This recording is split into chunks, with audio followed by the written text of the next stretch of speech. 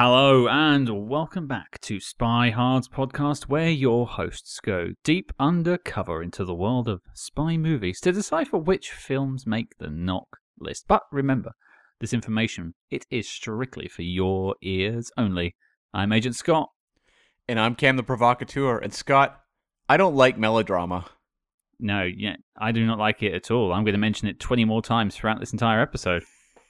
I don't like melodrama. Stop being so melodramatic, Cam. Enough. Stop it.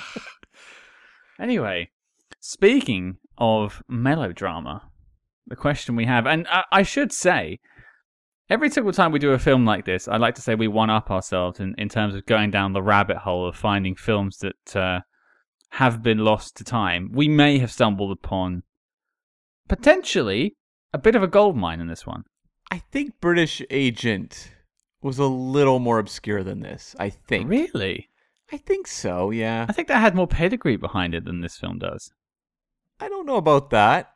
This is like... No, I think this one's pretty big stars in it. Wasn't the director quite quite noted director for it and stuff? Michael Curtiz, yeah. Yeah, but the director of this one is pretty fascinating as well. So, okay. I don't know. I would say... I don't think it's a real horse race between the two. I think it's they're both nice. Let's be fair, they're both pretty obscure. Yeah, but this is what we like to do here. We will find films that have been lost to time because we are trying to talk about all of the spy films ever made and see if they make the knock list. That's our mission, and that's what we're here to do. It's a whole new 100. So, Cam, what are we talking about? We are talking about 1945's Confidential Agent, an adaptation of the Graham Greene novel of the same name. It's actually our second Graham Greene now, I think, with Ministry of Fear. Yeah, there might have been... I feel like there might have been another one that maybe he did some script work on or something, but yeah. Okay, yeah. I mean, I remember enjoying Ministry of Fear. Mm-hmm. Although that was a Fritz Lang film, so it's kind of implied. I do quite like Fritz Lang from what I've seen. I will say, Confidential Agent, as a title, really feels like an 80s sort of jazzy song, or like a lounge song, like Smooth Operator, Confidential Agent. Yeah. I have come across. Just like the last maybe couple weeks, I've just been adding a bunch of movies to our master list to cover that I've stumbled across largely on YouTube, because I often watch old classic movies on YouTube, and things will pop up and I'll be like, oh, what? I'll look it up on IMDb and be like, oh, this counts, and I'll add it. There's a lot that use variations on this title. So like Espionage Agent, Secret Agent. There's all these movies that work in a word, International Agent, things like that. I think that's just to make it obvious for the people that are buying tickets at the box office in front of the Nickelodeon. Yeah, because we had British Agent, now we've got Confidential Agent. We're going to have a lot of blank agent movies, I think, when this podcast is said and done. Absolutely. I mean, and we are always trying to find new films. I was debating with you just the other day about a Hulk Hogan spy film that I've stumbled across that I'm pushing to see if we can talk about, but Cam reckons it is a direct-to-video from the 90s. I think it may have had a theatrical release. The research is ongoing. I guarantee that was not a theatrical release. I mean, not in at least North America. I don't know, maybe on your side, but I would suspect if there was a Hulk Hogan TV movie or a straight-to-video movie, and I mean VHS, not DVD, it would not have been a theatrical thing. Well, I'll put the earnest on you all out there, our secret agents in the world. The film is called Secret Agent Club, playing off of that agent theme, starring Hulk Hogan from 1996. Your mission, folks, should you choose to accept it, is to find out if that had a theatrical release and let us know. And screening it in someone's backyard on a projector does not count. It counts for me, damn it. But back to Confidential Agent. Now, of course, I'd never heard of this. I don't think you'd ever had any experience with this before. No, familiar with a lot of the actors, but no, I had never heard of Confidential Agent. Well, as this is new to us both, let's jump in with the Letterboxd.com synopsis. And this one is a very, very short.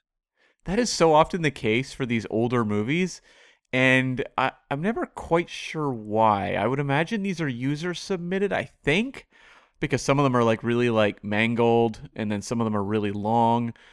And it's almost like the people who feel compelled to write the synopses for these older movies are just like, they barely have the energy. They are just like falling apart at the keyboard, weak, losing energy, can only write 7 words to sum up movie, and they're done. Are you saying that they were alive when this film came out? Well, I was. I mean, I saw it several times on my 50th birthday. You were still a spry young man when this was kicking around. That's right.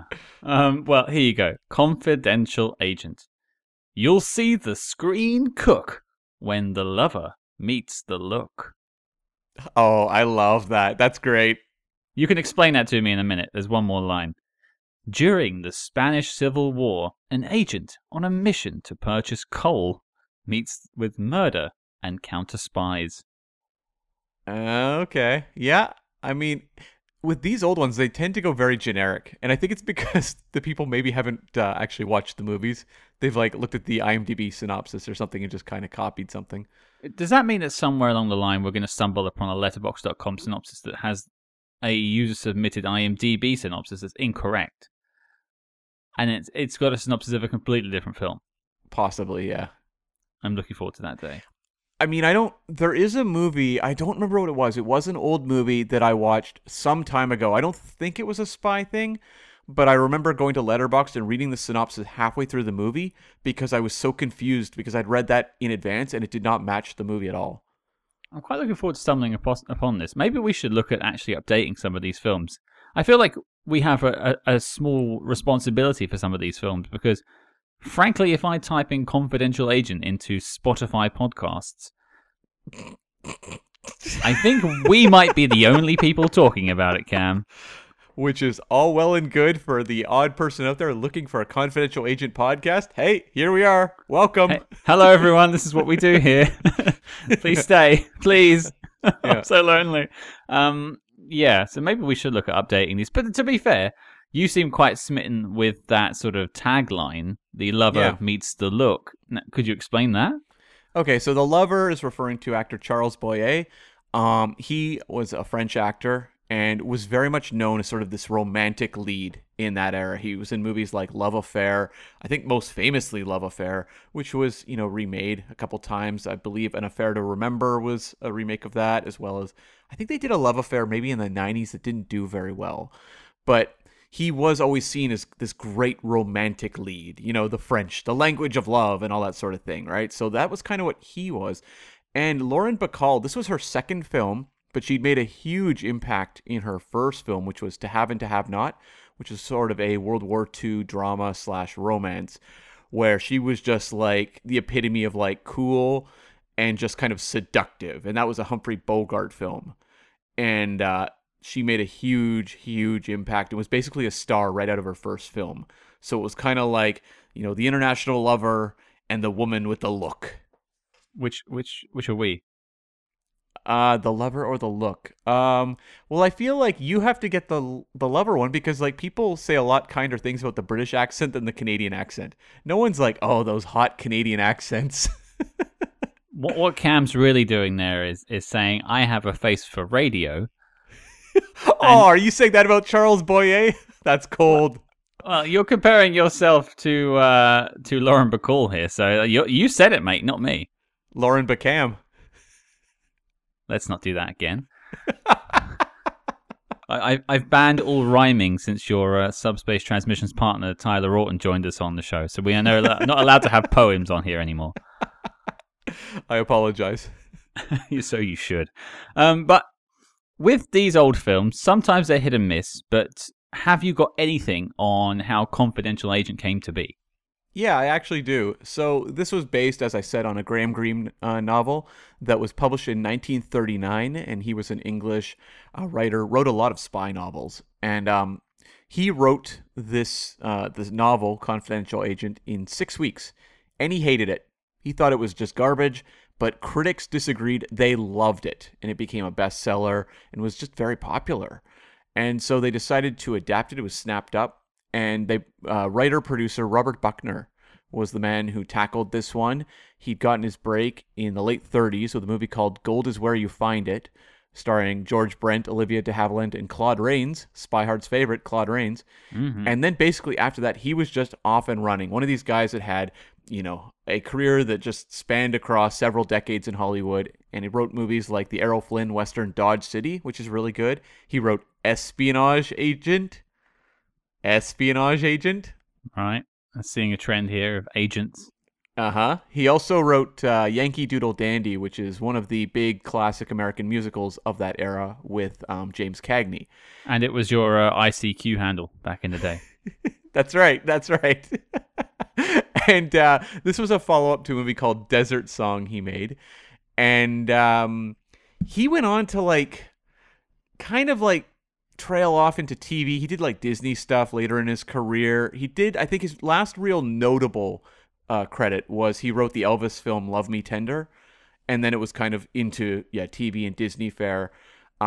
But also one of his later films was 1966's Return of the Gunfighter, a Western with Robert Taylor. I've never seen it, never really heard of it.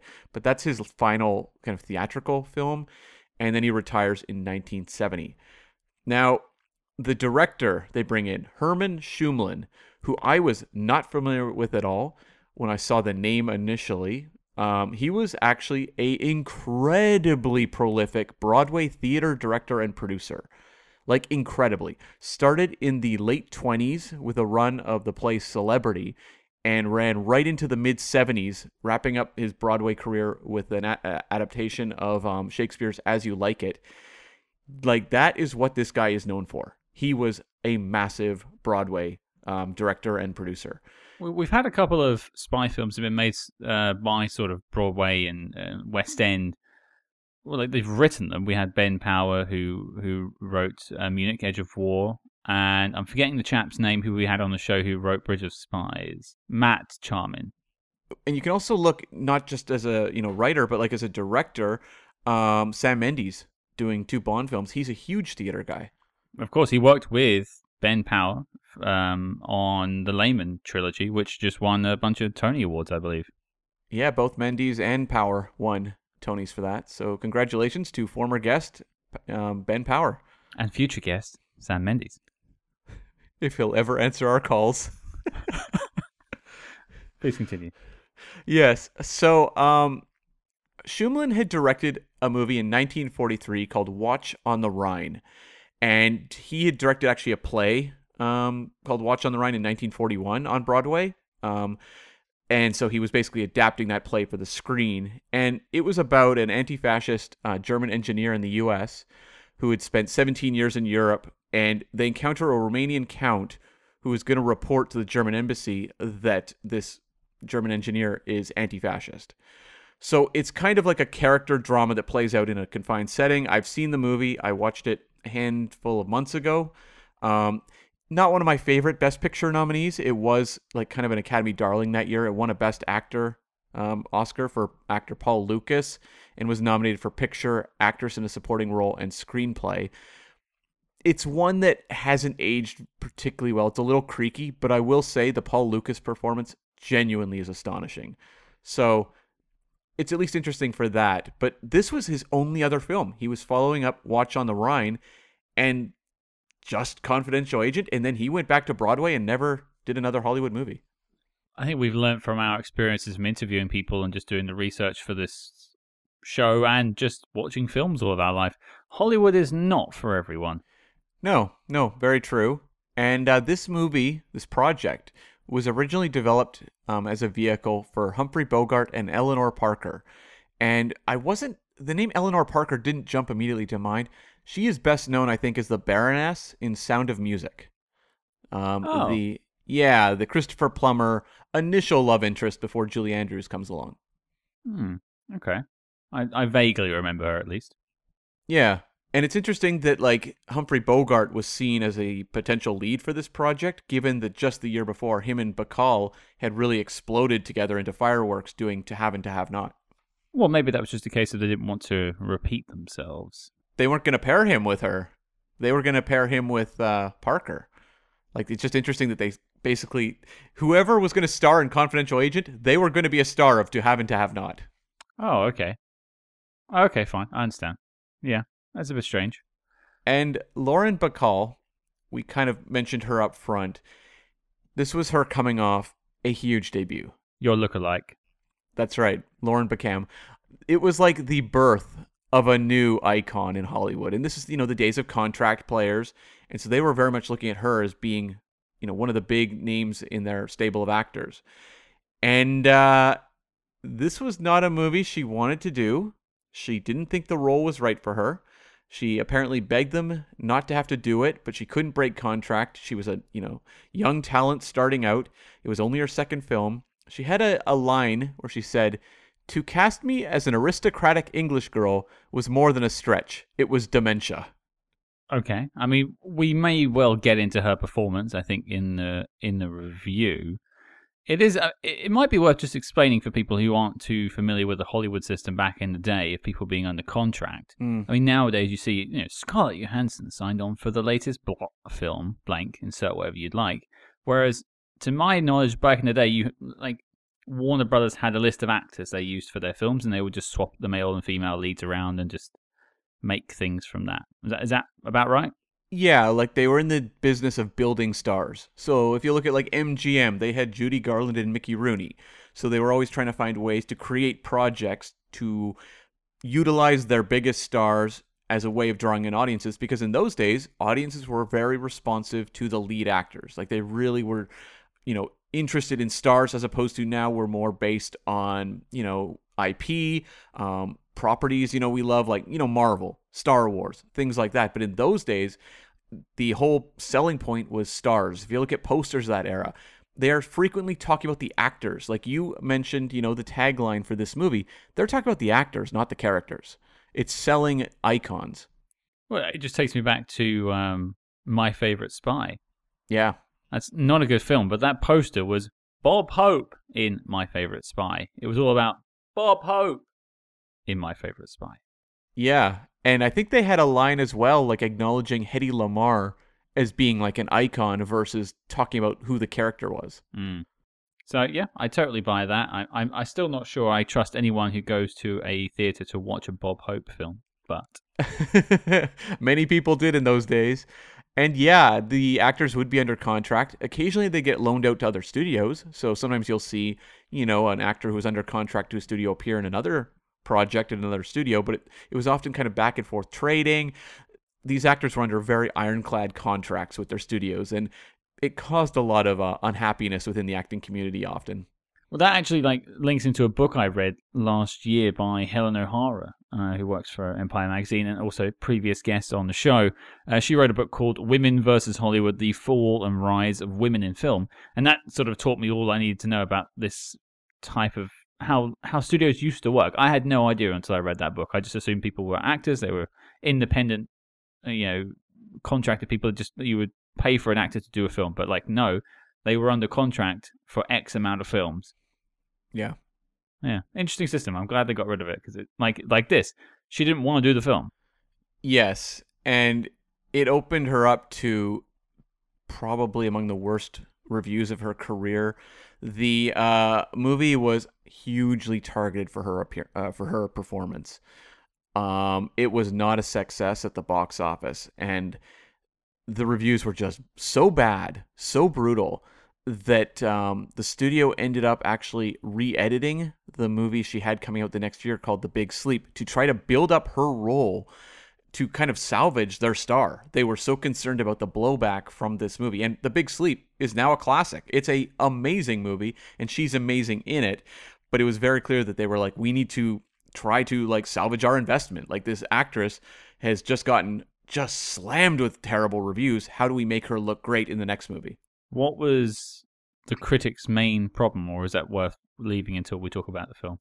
Well, I have actually a quote from the New York Times review. It has some language you would not really write into a review nowadays, but I'll read it out. It's from Bosley Crowther, who's one of the most influential critics in that particular era. Here's the quote. He says, "Miss Bacall starts out brusque and surly, obtuse and emotionally cold, and she ends up that way, with nary a flicker of responsiveness or give in between. Her appearance is far from attractive, and her voice is monotonous and dull, with no more English on it than is on a badly shot billiard ball. The noise she makes in this picture is that of a bubble going poof. I got that and maybe agree with some of it. I don't really get the billiard ball joke. I don't get that either, but you'd see, though, like in a review back then, they would target how people looked in a movie. You wouldn't do that nowadays. But like it just shows like how savage the reviews are, because there was a lot like this, but New York Times was obviously one of the most influential. So imagine being, I think she was 20 at the time. Imagine being a 20-year-old actress reading that review. I'm not sure, Cam. The cast of Cats really got raked over the coals for how they looked in that film. But not about their specific appearance as human beings. There was a lot of buttholes. Yeah, but that's not like they're talking about their CG characters, not about how they physically look as individuals. Cam running to defense of Cats. Okay. I'm not. I mean, that movie got savaged, but like I think there's a difference between critiquing a CG character versus a flesh and blood human. There is. I'm just being annoying. Sure. Your specialty. Oh! You set that one up. Yeah, you set that one up. Yeah. I know what kind of podcast we're in for this week, folks.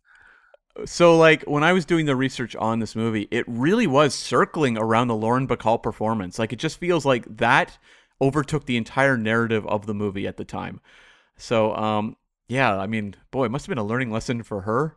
Like, just talking about, like, opening, like, at top of the world, falling real far, and then climbing back up. I think after that, you'd have a real wise approach to to show business, because you've experienced the highs and the lows. Well, it's a real shame, because if she didn't want to do the film, and then she's getting savaged by the critics for her performance, you can either go one of two ways. Either she didn't put her all into the performance, or it was just a no-win scenario that she wouldn't have been good even if she did try. So it's almost unfair, but then I imagine the reviewers didn't know she didn't want to do the film, and that just all came out in the wash afterwards. My suspicion is the fact they felt so compelled to boost up her role in The Big Sleep and to really showcase her talent indicates they realized they made a mistake with miscasting as well. Fair enough. Well, at least they corrected course. That's right. And she's had did have a very long and luminous career. So Lauren Bacall, hats off to you. You definitely were one of the great stars of your era. The movie, as I said, was not a box office success. Could not find actual numbers because it gets very difficult, especially when I find, dealing with the war period, because they have more important things to do than to track actual box office numbers in 1945. Well, it says confidential on the label, Cam. It's true. And the top three for this year, number one was The Bells of St. Mary's, which was a sequel to Going My Way, the Bing Crosby film.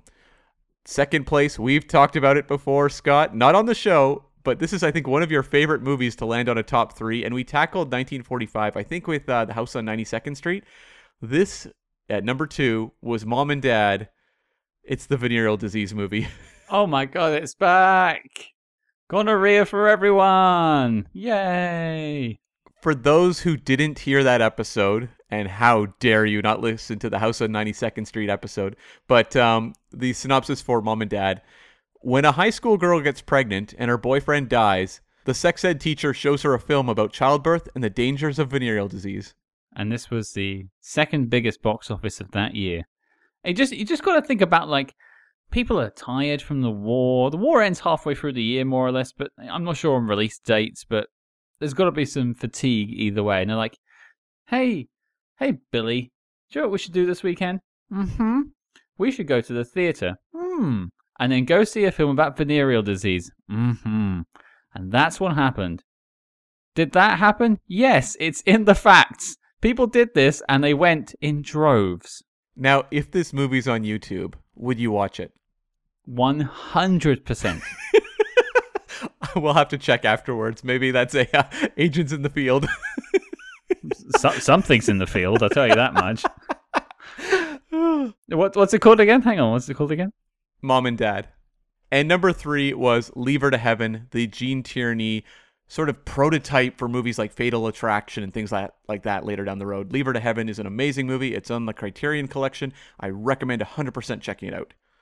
I can tell you that Mum and Dad is on YouTube for free.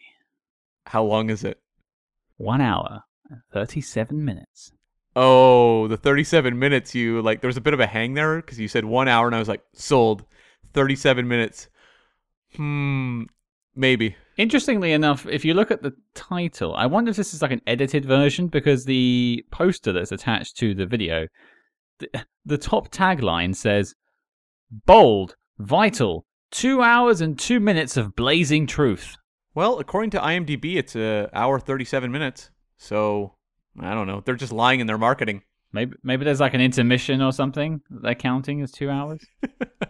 Maybe halftime show. They hand out pamphlets about your nearest like clinic.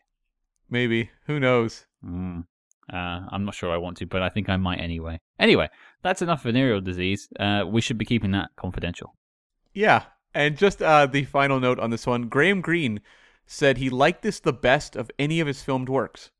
So that's interesting because he clearly didn't like his work on the book when he wrote it, but was very happy with the adaptation.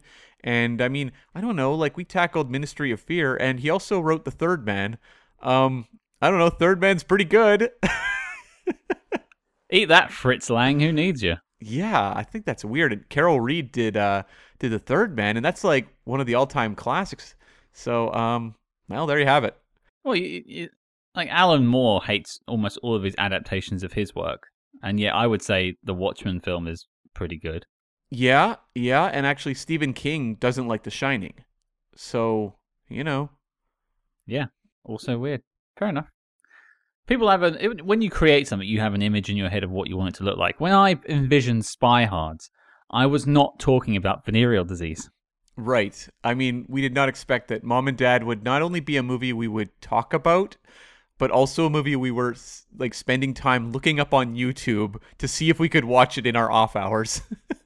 Yeah, I can't wait to watch dinner this evening and then see pictures of venereal diseases. It sounded great. I think I will try to watch it as well. Yeah, okay.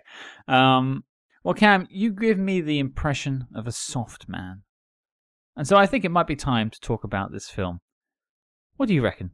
Confidential Agent? You a fan? This is an odd one.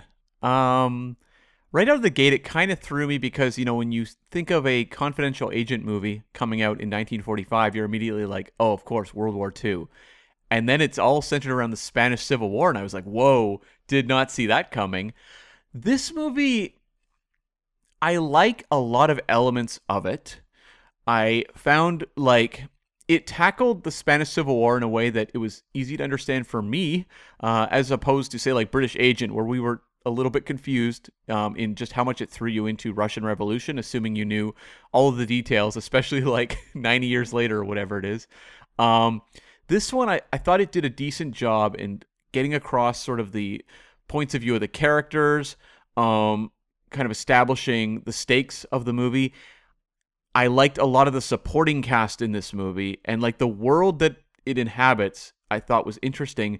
But at the same time, I found it kind of thin in the storytelling realm. Like, I kind of like that, I'm going to go back to British Agent. Like, I liked how that movie kept me on my toes, and I was constantly trying to figure out where it was going to go. Whereas this one, it felt kind of rudimentary, where it's like, well, there's papers. Oh, where'd the papers go? Okay, I found the papers. Oh, they disappeared again. Where's the papers?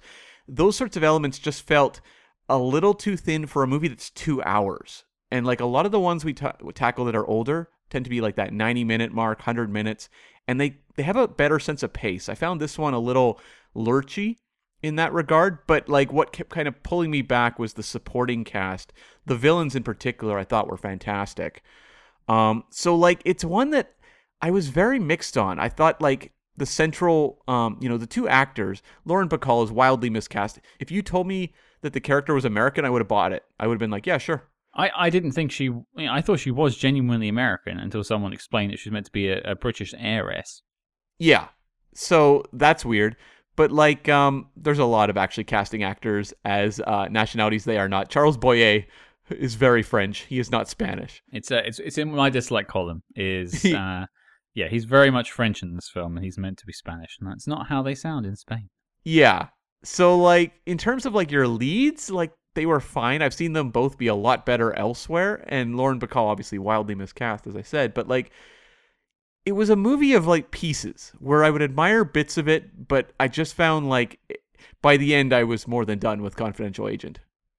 It's hard not to agree with you. I think I may have liked it slightly more than you. Mm-hmm. I found the atmosphere of the film to be quite enchanting. Like there's this foggy moodiness to the film. It's very much a noir in that sense. I mean, I don't know how anyone drove in the London town they depicted because the fog was so thick you couldn't see a meter in front of you. And I live in London, and I can say it's a little better these days. Visibility is still not great, but I attribute that to the war. It makes sense. I think you're right. Bacall was wildly miscast, and I don't think she really gives in a good performance. And the fact that her character throughout the film has no arc whatsoever, she's just cold the entire way through, and then magically is in love with him at the end. I don't think that's earned at all, but I like the sort of secondary characters, and I agree. But I actually have quite a bit of a love for Charles Boyer. I think his performance is... Well, he's clearly a man of ethics. He's doing what he deems is right for his country. He's part of the uprising, trying to overthrow the sort of fascist government in Spain at the time. I mean, I don't know much about the Spanish Civil War, so I'm not going to pretend to know for this film. But he's portrayed as the good guy, so I will continue with that thought as if he was the good guy.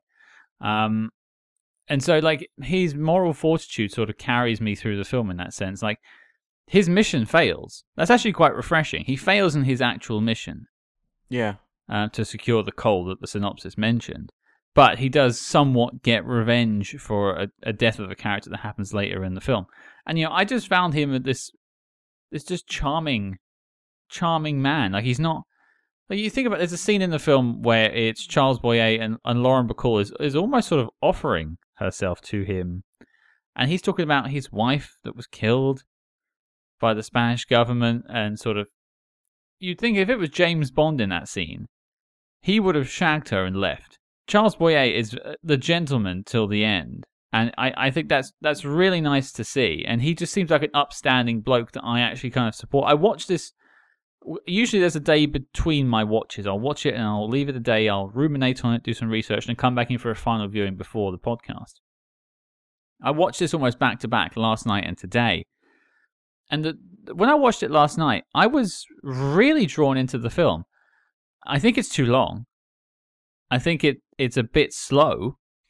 Yeah. But I think it has a lot of ingredients that really work. And I think if there was some tweaks to this film, people would still be talking about it today. That's kind of like... I think like I was maybe a little more kind of worn out by the end, but I agree with you at the same time. Like, there's enough elements here that it's genuinely interesting to watch. And I think like Charles Boyer, like, I did like that gentlemanly spy or agent kind of vibe, and the fact that, like, he's talking about how he has lost his wife and child to the fascists in the Spanish Civil War, and that hangs over the character through the movie. And I've seen old movies where that's not the case. They have some sort of trauma, and the second they meet the female lead, boom, the violins are kicking in and they're professing their love for each other. And I like that kind of hangs over right until the very end. There's even a moment where he's talking to Bacall, and it's about the halfway point in the movie where she kind of is turned on him and says she hates all men and, get shot and die, she says to him. But then she also confesses she's fallen for Denard, which is his character. And like there's this moment of kind of like tenderness, and he has a line where he basically is referring to not himself, but just like, the man she could love, potentially. And he says like, it might be worth it if he had the time. And I was like, oh my God. The origins of the Die Another Day line has been traced all the way back to 1945. Yeah, so like that, I definitely actually rewound and watched over again. But just like the sense that like it wasn't a instant commitment to the romance. And I think like if they had better cast the person opposite him, it's kind of, this is a lot like Little Drummer Girl with Diane Keaton, where you're just like, this is not the right actor for this role. Yep. And it's causing problems. And like that's how I felt with Lauren Bacall. Like if you had someone who was actively British, actively. I'm actively British.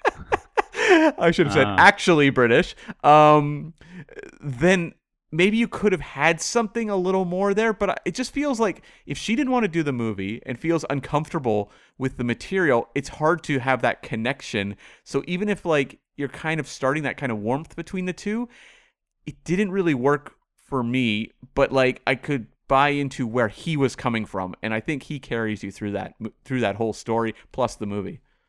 We have the same problem every week with you, to be fair. You're never quite comfortable with it. That's very true. Yeah. We make it do with my charm.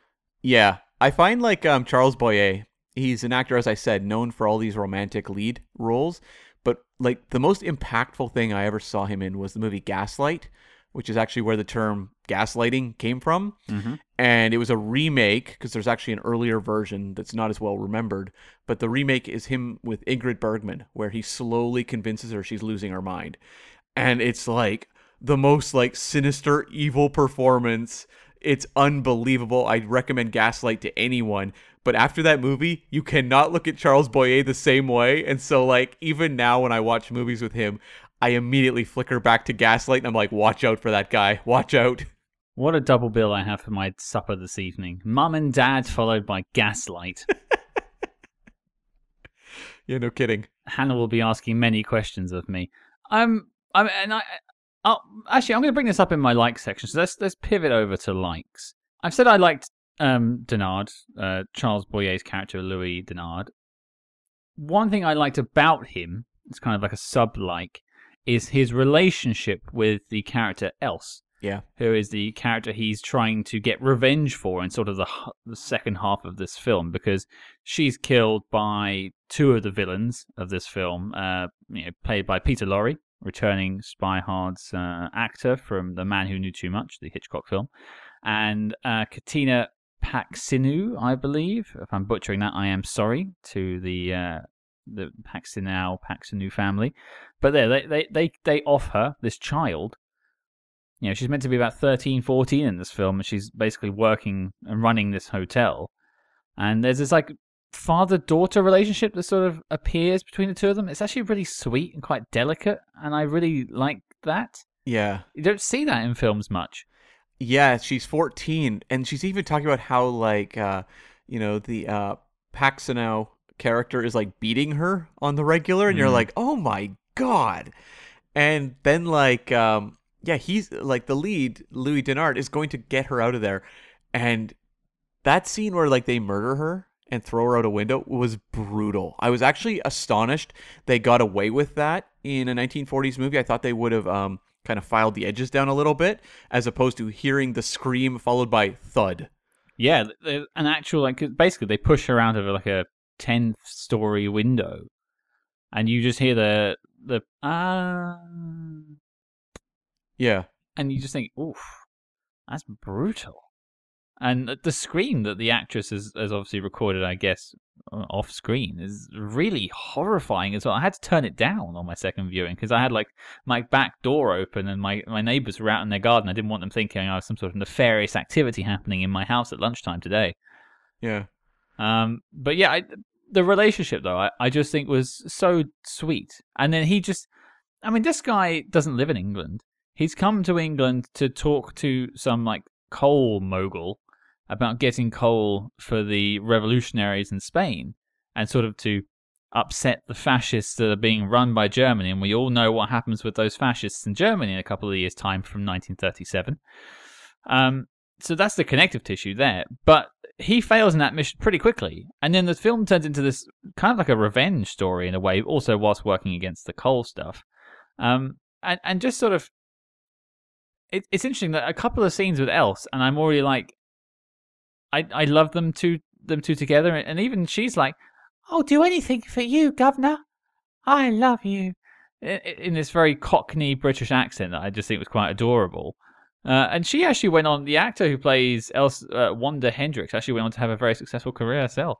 So I thought like maybe the reason this relationship worked so well in the movie, because I agree, like there's a real humanity to it. And when she died, look, we've watched a ton of movies on this podcast where characters die tragically, but like this one stung. Yeah. And I think it's Because age, it's a very young person, obviously, in this movie. But more than that, it's because that connection, you really buy into it. And like this poor girl, Elsa, is living just like a pitiful life, like being beaten by this evil innkeeper woman. You're like, you want to see her get out. It's like almost like a Disney movie. You want to see her get out and live an amazing life. And like the way that they end that is brutal, very pessimistic.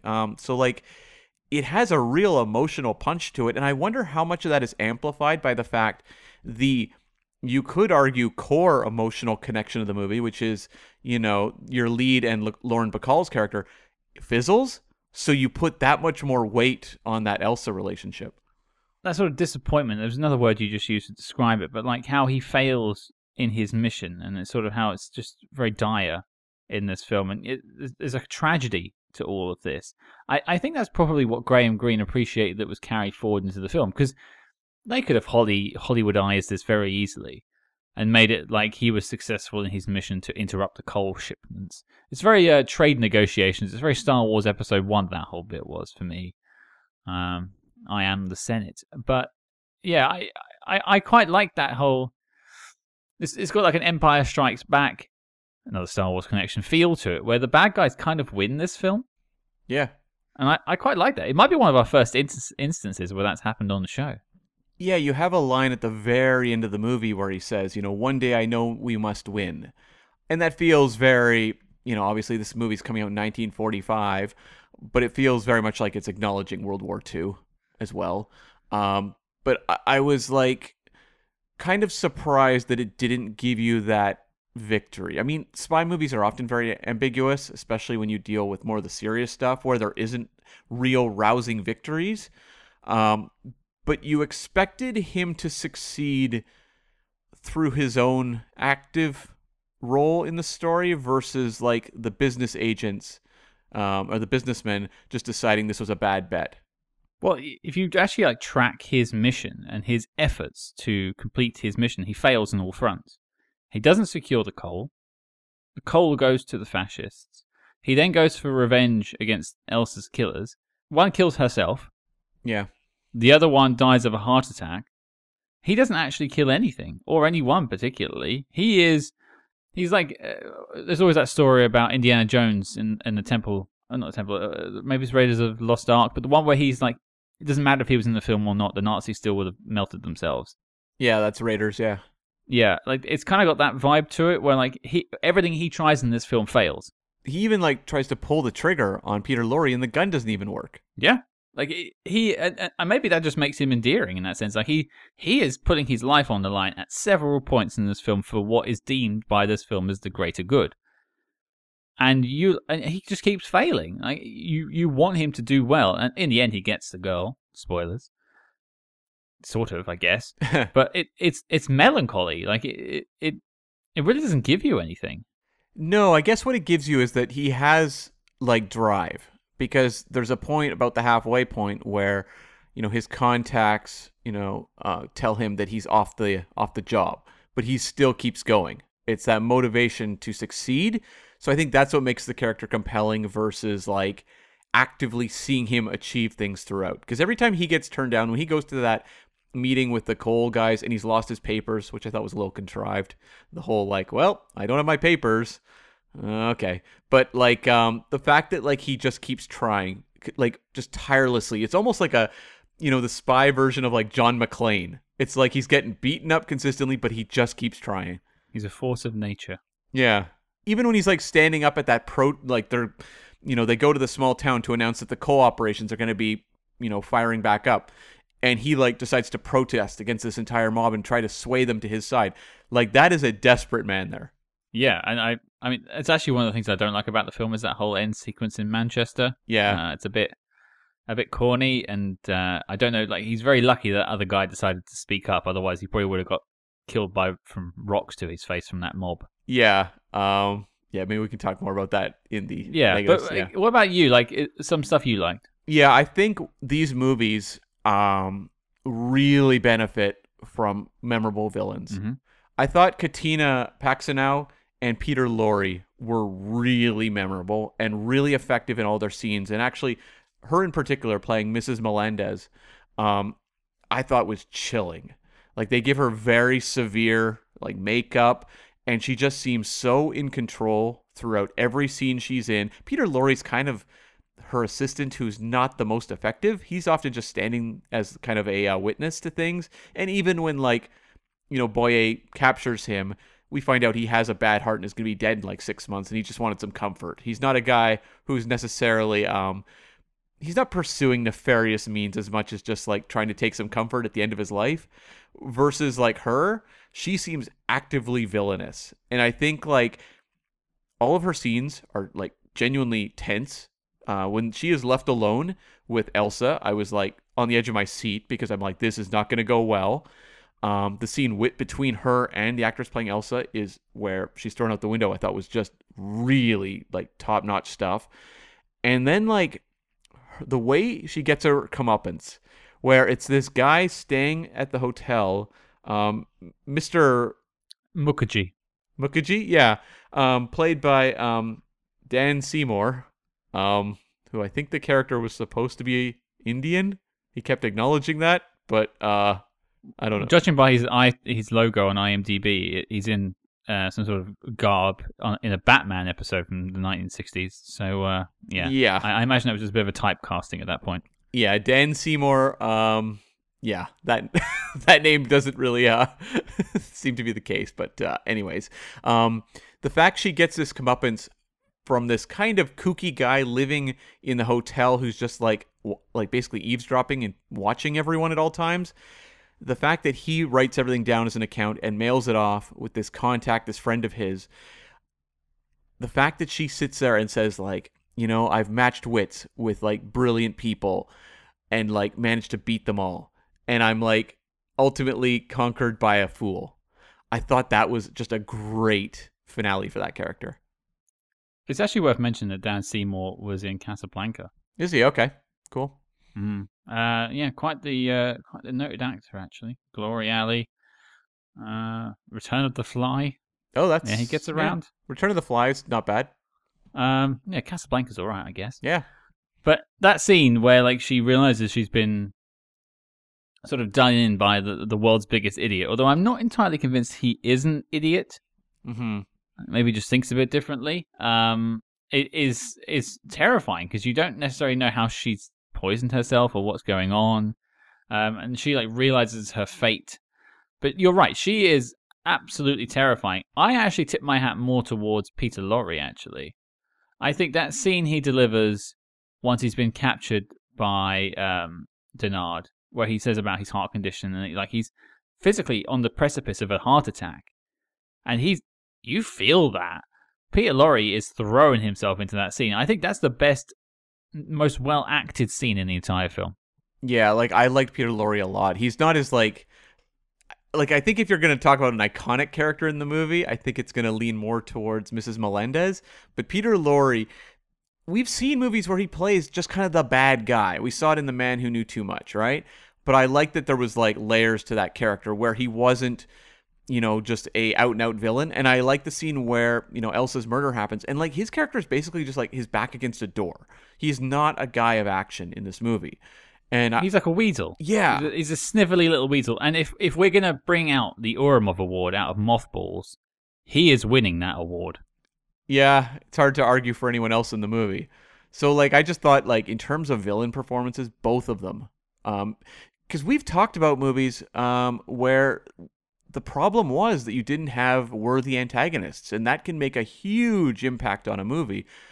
And here, even if I have issues with like pacing and some of the storytelling, I thought that like those two kept the energy pretty high. Well, you're talking about those two, but this film actually has more than two major villains, and I think that's maybe something that holds it back a little bit, because you've also got Victor Franson as Licata, who is like the Spanish official that's been sent out like a counter spy to take down Denard, and you've also got Captain Curry, who is just sort of gallivanting around southern England, getting in everyone's way, basically. Yeah. He's actually just more of an obstacle than the villain, but he does basically end up with our boy Denard getting beat up because of this guy, and fake arrested at the end of the film as well. So I would list him as a villain, and I think that there's maybe too many people to deal with at times. Lakata kind of represents the evil that Boyer's character is facing, but there's no dimension to it whatsoever. I don't know anything about this guy. He apparently killed Boyer's wife and daughter, in like kind of this just brief exchange they have early on.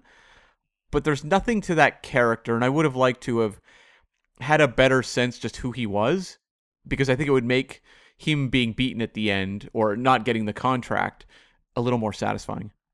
Yeah, I think he's very much that sort of two-dimensional representative of a government villain. Like he's the whoever the Russian villain is in the Bond film.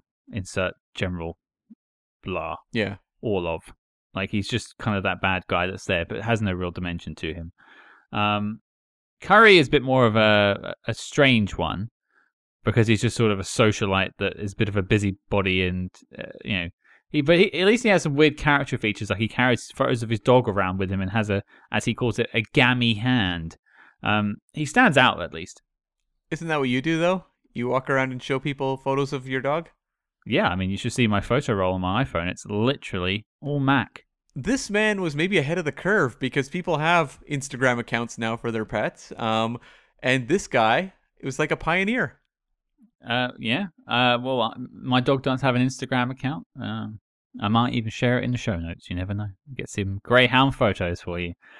But I will just say about your Miss Melendez, Katina Paxtonau character. The one hang-up I had about her, seeing as she's the topic of discussion, is I feel like she was in a different film. She's very much like the pantomime villain. She is playing to the back of the theatre. It's a memorable performance, and you don't forget the scenes that she's in. But whereas everything else in this film is very much cool and contemplative and sort of dark and dreary, she is very much like a 60s spy film villain, where she's just like fighting. You could see her in a film with Derek Flint or something. I wonder if that's a little bit of a concession to the audience, that if you're going to have a movie like this, you want at least one villain that people actively are, hating. Whereas like the other ones, the Peter Lorre character, there's some shades there. And then the other ones, like the Lakata character, you don't know anything about. So it's like I think they wanted at least one character that you could just out and out hate. Well, it's also, of those four villains that we've mentioned, she is the only one where this is personal. Yeah. She has an actual vendetta against our lead and against his friend Else. Whereas Peter Lorre, he said he's dying soon. He just wants a bit of cash to have a nice few months before he goes. Lakata is working for a bad government, but he's working for the government. Much as any spy is, he's just hired. It's not necessarily personal, it's just business. And as we mentioned, Captain Curry is just a busybody. Yeah. We interrupt this program to bring you a special report. Calling all agents. Independent podcasting, much like the spy game, requires considerable resources, whether it's research, equipment, hosting, or of course constructing a top secret volcano lair. We're putting out the call for your support. That's right. As you may know, we've activated the Spy Hearts Patreon, home of our ever-growing lineup of Agents in the Field episodes where we decode non-spy films from your favorite spy actors, and full film commentaries with more intel than a Basil exposition briefing. Cam, what have we got in our crosshairs this month? Well, Scott, we're continuing with the Dirty Harry franchise with 1973's Magnum Force. So do you feel lucky, punk? Well, do ya? And if that sounds delicious, then become a true spy hard today and join the circus at patreon.com/spyhards. But before this message self-destructs, Cam, resume the spy jinx. But yeah, in terms of dislikes, I think we should probably jump on over to Lauren Bacall. Right. You could talk about the accent. Was there one? That was bad. Was there an accent? There was no attempt at being British. Yeah, I didn't think so. I was like straining to hear even like a lilt or anything. It seemed to me she just used her normal voice. But all it takes is one little rewrite to be like, oh yeah, I mean, her father is a British coal magnate, but she grew up in New York. Yeah, totally. Boom, got it. American accent, absolutely fine. No problem with it. And that's not in it. So you question that immediately.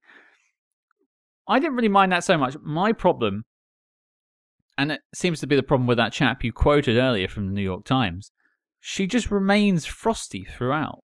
And now I'm not saying she should have a character change because she meets a man. Far be it from me to say that people should change for their partners. It's more of a case of she's actively pushing away the person she says she has interest in, and by proxy she's pushing us away as an audience. We're not warming up to her and don't really care. If just the genders were swapped, it would be the same thing. It's not talking about her being a woman. And so I think it's how it's played and how it's written, I think it is more the issue here. If she was written to like be nicer and, you know, more helpful. I know these sound like I'm sort of like talking about her as a woman, and it really isn't that case.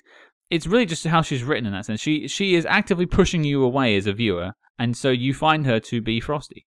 The thing with Lauren Bacall, too, is I don't know if they knew this just coming out of that first movie that she'd made, but like her big kind of feature in that era was like she was the cool blonde, like unflappable. She was fantastic when she started being cast in film noir movies because she just made like a great, you know, opposite for actors like Humphrey Bogart and stuff like that in The Big Sleep or, you know, various others.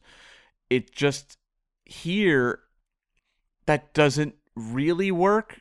I'm totally cool with her being a little bit disconnected. She's like a rich socialite who doesn't have a good relationship with her father, is kind of surrounded by phonies. And even the guy she's going to potentially marry, you know, he's got another woman he's seeing on the side. And she's just like, well, you know what? I may just be settling for this anyway. Like she's kind of cynical and has given up on love. But at other points in the movie, she's our Avatar character. She's the one who's brought into this intrigue. Mm-hmm. You know, there's scenes where like he goes and shows her like where he was shot at, and there was a bullet in the wall, and she starts like swooning and like actually almost fainting because she's just like so kind of horrified by, you know, the danger that she's now experiencing. And I'm like, I don't buy these two things. It's like either she's someone who's calm, cool, and collected and is like, okay, I understand, you know, I can help you out. Or you're writing that character entirely differently right off the get-go, so she makes a more, I don't know, more effective Avatar character for the audience. I don't know, like, Lauren Bacall, it was weird for me watching this because I did the research before I watched it, so I was very aware how people felt about it. But, like, I'm watching the movie going, she's doing what her strengths are, but they're in a movie that doesn't support them, and that's the problem. Well, you look at Alfred Hitchcock's Notorious. Comes out literally the year after this film. Yeah. And that stars Ingrid Bergman as a cool, calm, and collected woman who is very unapproachable. Very much, if she had said the line, I don't like melodrama, keep this melodrama away from me, in Notorious, you would have bought it. It makes sense for her character. But throughout the film, she warms up to Cary Grant, and by doing so, you know, she's also then put in danger, so you do feel for her. She just becomes warmer, and you want to, as an audience, you want her to be protected. Whereas in this film, not that she needs protecting in this film because she's kind of on the side of everything, but she's also not really actively helping. She's just kind of there. I think she organizes his extraction into the film, though that's not particularly spelled out. That felt like a false crisis they were wedging in to try to get one more kind of, you know, goosing of the audience moment. Yeah. But like, I just think like, if you want a character like this, look at Ingrid Bergman a year later. That's your cool, calm, and collected character that grows with the film. Rose Cullen as a character has no arc in this film. She is as cold as she was at that bar in the third-class cabin on that boat at the start as she is on that boat at the end. But she also keeps saying she doesn't like melodrama, but the way they find to kind of develop her character, if they do at all, is to use like melodramatic moments where she's suddenly like professing her love grandly. And you're like, what? Like, this doesn't feel earned. It doesn't feel like it was an organic, you know, journey for the character. It's like they create like maybe two big melodramatic moments to try to sell the romance. And I don't buy it. Like, when he said goodbye to her initially, I thought that was actually fitting, that it was kind of this sort of melancholy. he saw where she was coming from, she saw where he was coming from, and it was two kind of strangers parting. And I'm like, you know what, that's pretty effective. And then when she showed up on the boat at the end, I was like, I mean, I kind of expected it. There was going to be a happy ending for sure in a 1940s movie. But at the same time, I'm like, this is not earned. I did kind of like the gag, though, where like he's sitting there looking out over the railing and suddenly her voice kicks in and it sounds like it's a voiceover of him remembering her. And then she walks into frame. I was like, that's pretty clever.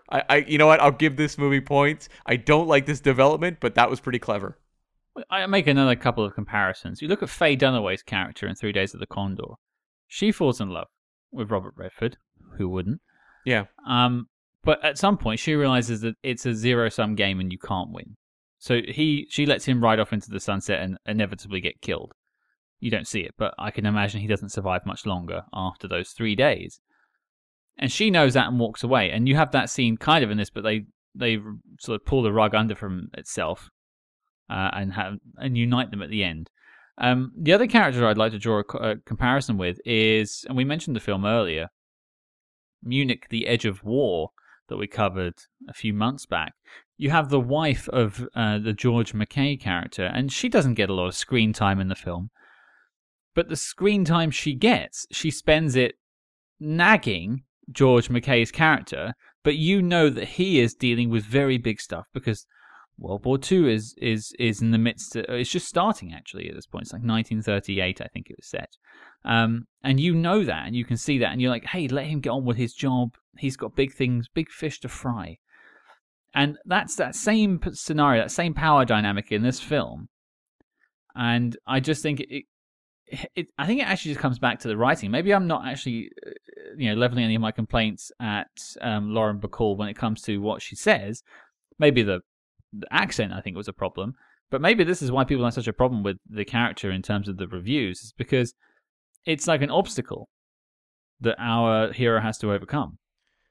I bought her performance a little bit when you're getting kind of that more cool Lauren Bacall stuff up front where like she's giving him a ride and like the tire pops on their car and she's like, and just keeps on going. She's like, I don't have time to deal with this. Well, it's interesting because then she goes and gets drunk and goes for a dance. Like she's sort of self-destructive, I get the feeling at that point. Yeah. But that goes. As soon as they get to London, she loses that fun and interesting element of her character and just becomes this person who's like, I'm over this. Could we go now?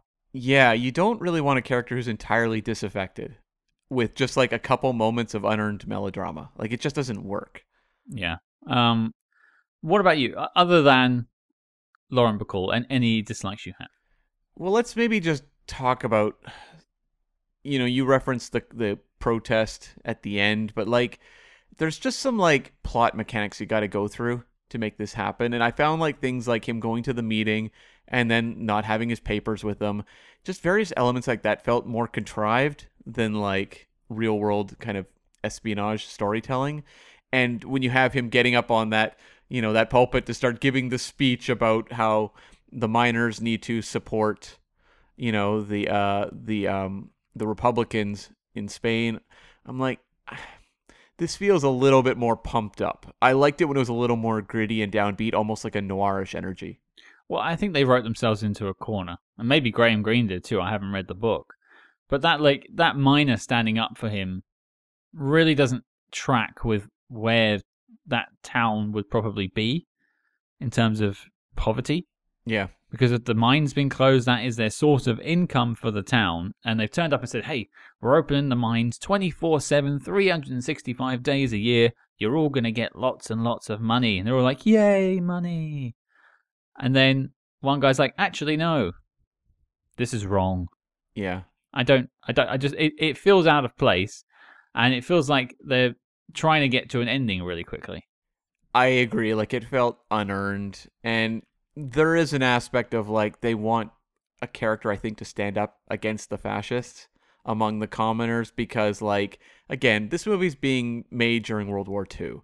I don't know with release dates whether the war was over at this point, but like you want, to have one of the townsfolk stand up for this so the audience is on their side to some degree. But like it has this kind of trumped up sense of danger too because you got the chauffeur character like shooting at them and missing. That's all he does in this movie is shoot and miss. It just felt like prolonging the finale, and I was like, okay, at this point, we're kind of manufacturing all these kind of crises to keep, the Boye character kind of jumping through hoops, but it didn't I don't mind that they're finding new kind of set pieces to give him, but at the same time, they didn't have any real pace or tension to them, and it felt like kind of just like getting to the end. Which I think connects to maybe a bigger dislike that I had that I've sort of previously mentioned, and that is the pace and the length of the film. Yeah. I feel like if you made this story now, it would be 90 minutes. I was genuinely surprised to see a film that came out at this point that was 2 hours. Most of the ones we've tackled so far have really been around the 90 or 80-minute mark. I mean, it's not unusual to have, 2-hour movies made in this era, but you are right. Like, all the ones we've tackled on this show specifically have all been quite short. Yeah, even like the Hitchcocks at this point. Maybe Notorious is about, I think, close to 2 hours. It's an hour 45, I think. Right, okay. Yeah, and I just think that if maybe they're just being faithful to the novel. Maybe that's what it is, and they're trying to get all the major beats in, so the Graham Greene fans would be like, hey, I read that bit, hey, I read that bit, which I get, but, translating a book to a major motion picture is quite an effort, and we've spoken to screenwriters on the show in our Spy Master interviews that have spoken about the difficulties of translating a book and having to remove sections that work in a narrative sense when you're reading something, but don't work when you're trying to portray it with actors on a big screen. And I just feel like there's these moments, like you say, of melodrama they pump into the film, and like small action beats, like the shots and stuff that could have been excised. Like you could have this at a really cool 90 minutes, and I think it would work a bit better. Did you feel the sense of danger in this movie?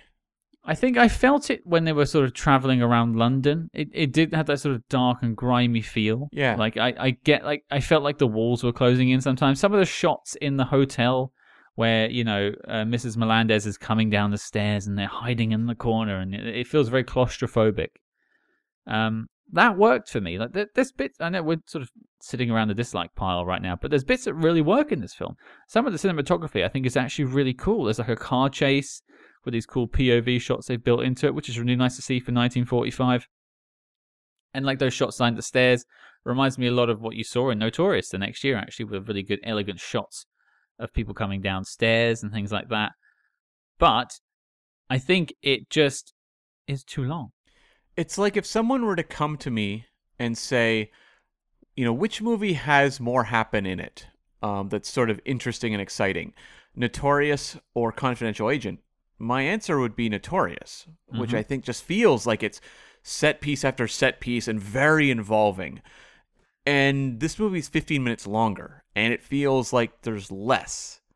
And I don't know if that's necessarily true. This movie might have just as much, but because of the pacing and just kind of how stretched out it feels like kind of diluted because of that.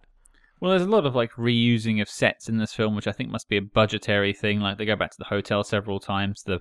The hotel bar is reused for certain things I noticed on my second viewing. Like there's an economy of trying to like get a cheap film through here. So I can forgive them that, but there really aren't moments that I go back to and think about from a visual sense. Whereas Notorious, there's lots of moments I think about, like the stairs shot, that big panning shot down the stairs to see the Unica key.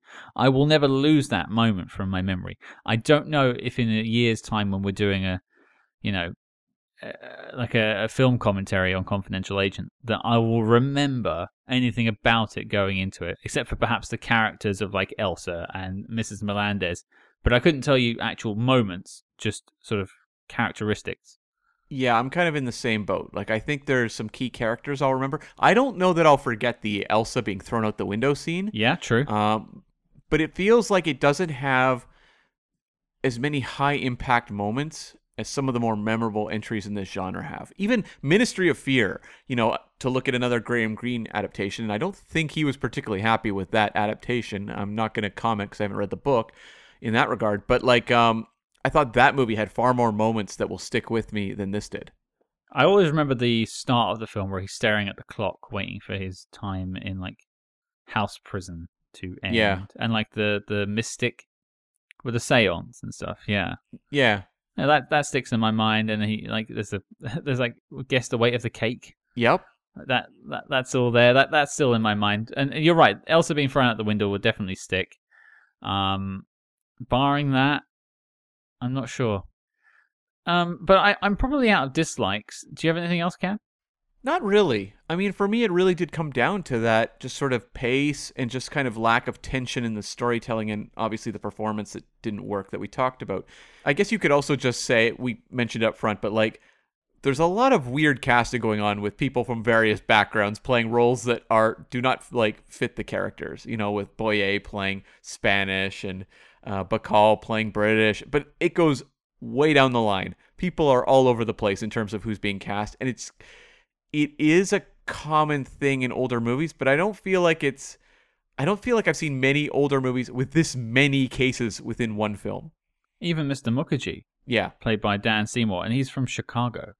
Yeah. Maybe I might look him up. Maybe his family descends from India or something that way, and maybe that's why he was sort of typecast at that point. I don't know. Where was Peter Lorre supposed to be from? Well, they're both meant to be from Spain. That's what They're I both meant to be assumed. Spanish operatives, but he doesn't sound Spanish. No. But he has been living in England for a while, so maybe I could buy that he's sort of taken some of the dialect. And plus, actually, let's talk about this funny language this film has. Peter Lorre was like from, he's born in Austria-Hungary. So it's like, again, they're casting people from all over the place, all these different accents, and being cast in roles that have different accents. It's very bizarre.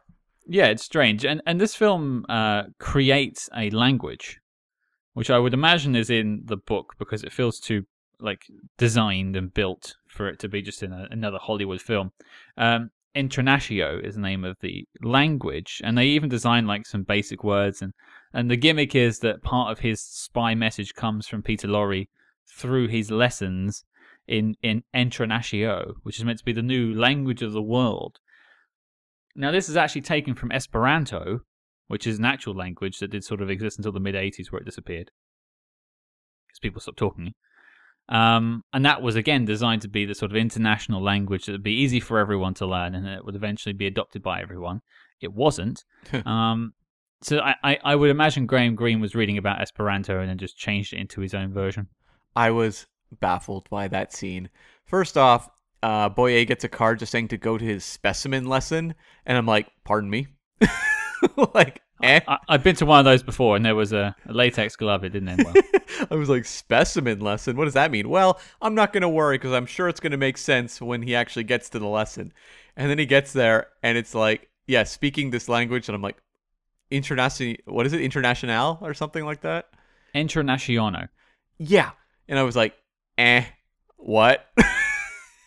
Well, it's not really flashed out anymore. Like, apparently, the Peter Lorre character of Contreras is using it as a cover. He's working undercover. Yeah. And that's where he gives these messages to the Spanish spies in London. That's a cool little cover, I suppose. It's nice to see. It's just weird that they went to the extent of making up all these languages where he could just be teaching French. Yeah, it definitely felt like the sort of decision... Hungarian, yeah. It felt like the kind of decision that, like, made sense probably when the book was written, probably when the movie came out, but has aged very poorly. I think it's just one of those things that was of the time that is very confusing now. Speaking of aged, not poorly, but aged, the owner of the Entrenatio language school Loved him. was great. Quirky fellow, played by Mr. Ian Wolfe. Now, I could not figure out for the life of me, this is just a funny side story, where the hell I know him from. Okay. I recognized him immediately. I did too. And this chap has over 300 credits on his IMDb profile. Now, he passed away in 1992, but 300 plus credits on IMDb is nothing to snub your nose at. And so I went and looked after the film was finished, and it turns out he was in one of his final credits is in a season 1 episode of Cheers, which I'm actually watching for the first time right now. Oh. And I'm like, that's him. Weird connection there. And then I dug a little deeper, and it turns out he is in one of our favorite TV shows, Cam, Star Trek. Oh, nice. Do you know which episode? I do indeed. He's actually in 2 episodes. He is first in Bread and Circuses from season 2. Mm-hmm. Yep. As Septimus, Okay, that is the one where they go to the basically Roman gladiator planet. Yeah. Is that the one that has the kiss? No, that's Plato's Stepchildren. Okay. And then he's in All Our Yesterdays as Mr. Atos. Oh, the librarian, like the like holographic or robot librarian or something. And that is the penultimate episode of the series. It's actually a really good episode and should have been the finale. Yeah. Just a funny little side story there. And I guess we're in sort of the side story / notes section now. I have a couple, but Cam, do you have any? I did kind of snicker at the scene where they're like beating up Boyer's character, and that other car pulls up and is like, "What's going on?" And the man's wife is like, "Edward, drive on." He's like, "Yes, dear," and they drive away. That made me laugh. That was pretty funny. Kind of an elderly couple. There was another line that I loved, which was, "Drop that gun, you fool! This is London." That is how it's done around here. Yep. Yeah. We just chastise each other if we pull out a weapon. That's right. And also the scene where they have the guy who's dead. It's Peter Lorre, and he's on the couch, and then like a nosy neighbor comes over, and they're like, "Oh, this guy just partied way too hard." And like just the actor who played that neighbor, I thought was very funny. And that scene, I don't know that it really belonged in this movie. It felt a little almost like too comedic, but at the same time, I enjoyed it. It felt a bit Hitchcock, actually. Yeah. Kind of like a weird side story. But like he comes in and he goes, "Oh, is that man okay?" Yeah. And like, "Oh, he's had a bit too much. Would it be better if he, expelled?" Yeah. And like, no, it's better if he slept it off. Yeah, that got a little chuckle out of me. I did have a couple of quick notes. Obviously, I mentioned Ian Wolfe. Do you feel like you've learned anything about the Spanish Civil War? No, not at all. No, me either. But I don't think the film relies on it, which I think is nice. You could also argue maybe it's too thin in that it's like simplifying it. But yes, like it made it, I think, much more easy to digest for me just sitting to watch it. I wasn't sitting there like having to pause to read Wikipedia pages like I had with British Agent. So I appreciate that. Yeah. Yeah, because at the start it gives you like a little cue card about like 1937, what's going on right now. I was like, uh-oh. British Agents full of those. Like, is this heading down south? But no, that was the only one, and it didn't really rely on it. So I didn't need to watch a 20-minute YouTube video explaining to me what the Spanish Civil War was. Exactly. Fortunately, the other question I had was, part of Louis Denard's Charles Boyer's character's mission at the start, he gets interrupted at customs in Dover, coming from France. Have you ever been stopped at customs? Oh yeah. Yeah, definitely a few times coming back from the U.S. into Canada. I had some tense ones. I remember being put into a separate room with my friend and being interrogated as to where we got those brand new T-shirts we were wearing and things like that. What do you mean where you got those T-shirts you were wearing? What did the T-shirts say that was that bad? Oh, we used to drive across. It was nothing big. It was like we just used to drive across the border and buy like heavy metal T-shirts and things like that, and then drive back. Going straight to Hot Topic. Pretty much, yeah. That was the era back in the early 2000s, and yeah, I just remember they would often, probably because they were bored and it was like later at night, and so they would sometimes put the fear into us. My friend actually came up with a good trick though, that we used to go to this ice cream place and get ice cream cones, and when we drove through with ice cream cones, we never once got pulled over. I mean, obviously there was bundles of drugs underneath the seats. Oh, yeah, of course. You know me so well. Yeah. That's why they call you the Snowman. That's right. I've had one incident, and it was my first time ever coming to the United States. We'd had a layover coming from England. We had a layover in Phoenix, and we landed in Las Vegas. Jet lagged. It'd been like an 18-hour flight day with the layover and stuff. And they took me in a room, and they brought out a box of gloves. Right. Honestly, I was crapping myself at this point. I was like, this is my first time traveling overseas apart from Europe. This is not going to end well. And the officer came in, and he says, it's okay, Mr. Hardy. It's all fine. We we think you smile too much. Yeah. I didn't know how to react. Like, my partner at the time was like outside waiting in tears, thinking I was going to get whisked away to some American prison. Yeah. And then end up in like the Sent Anger video for Metallica. Oh God. Yeah. But no, fortunately, the glove was not used. Apparently, I just smile too much, which I have not changed, folks. I still smile. I mean, yeah, it's like when these sort of situations happen at those customs, even though you've done nothing wrong, you're like, I've clearly done things wrong and I'm going to prison. Yep, I'm done for, everyone. They've caught me. Yep. Caught you doing what? Nothing, but they've caught me. Yeah, I remember they asked me, like, so your friend has a really nice jacket, huh? Where'd he get it? And I was like, I don't know. I don't have a clue. Why would I know that? Jeez. At least you got interrogated. I just got left in the room. But that moment where you're sat in that room Yeah. is quite a terrifying moment, I have to admit. Yep, definitely.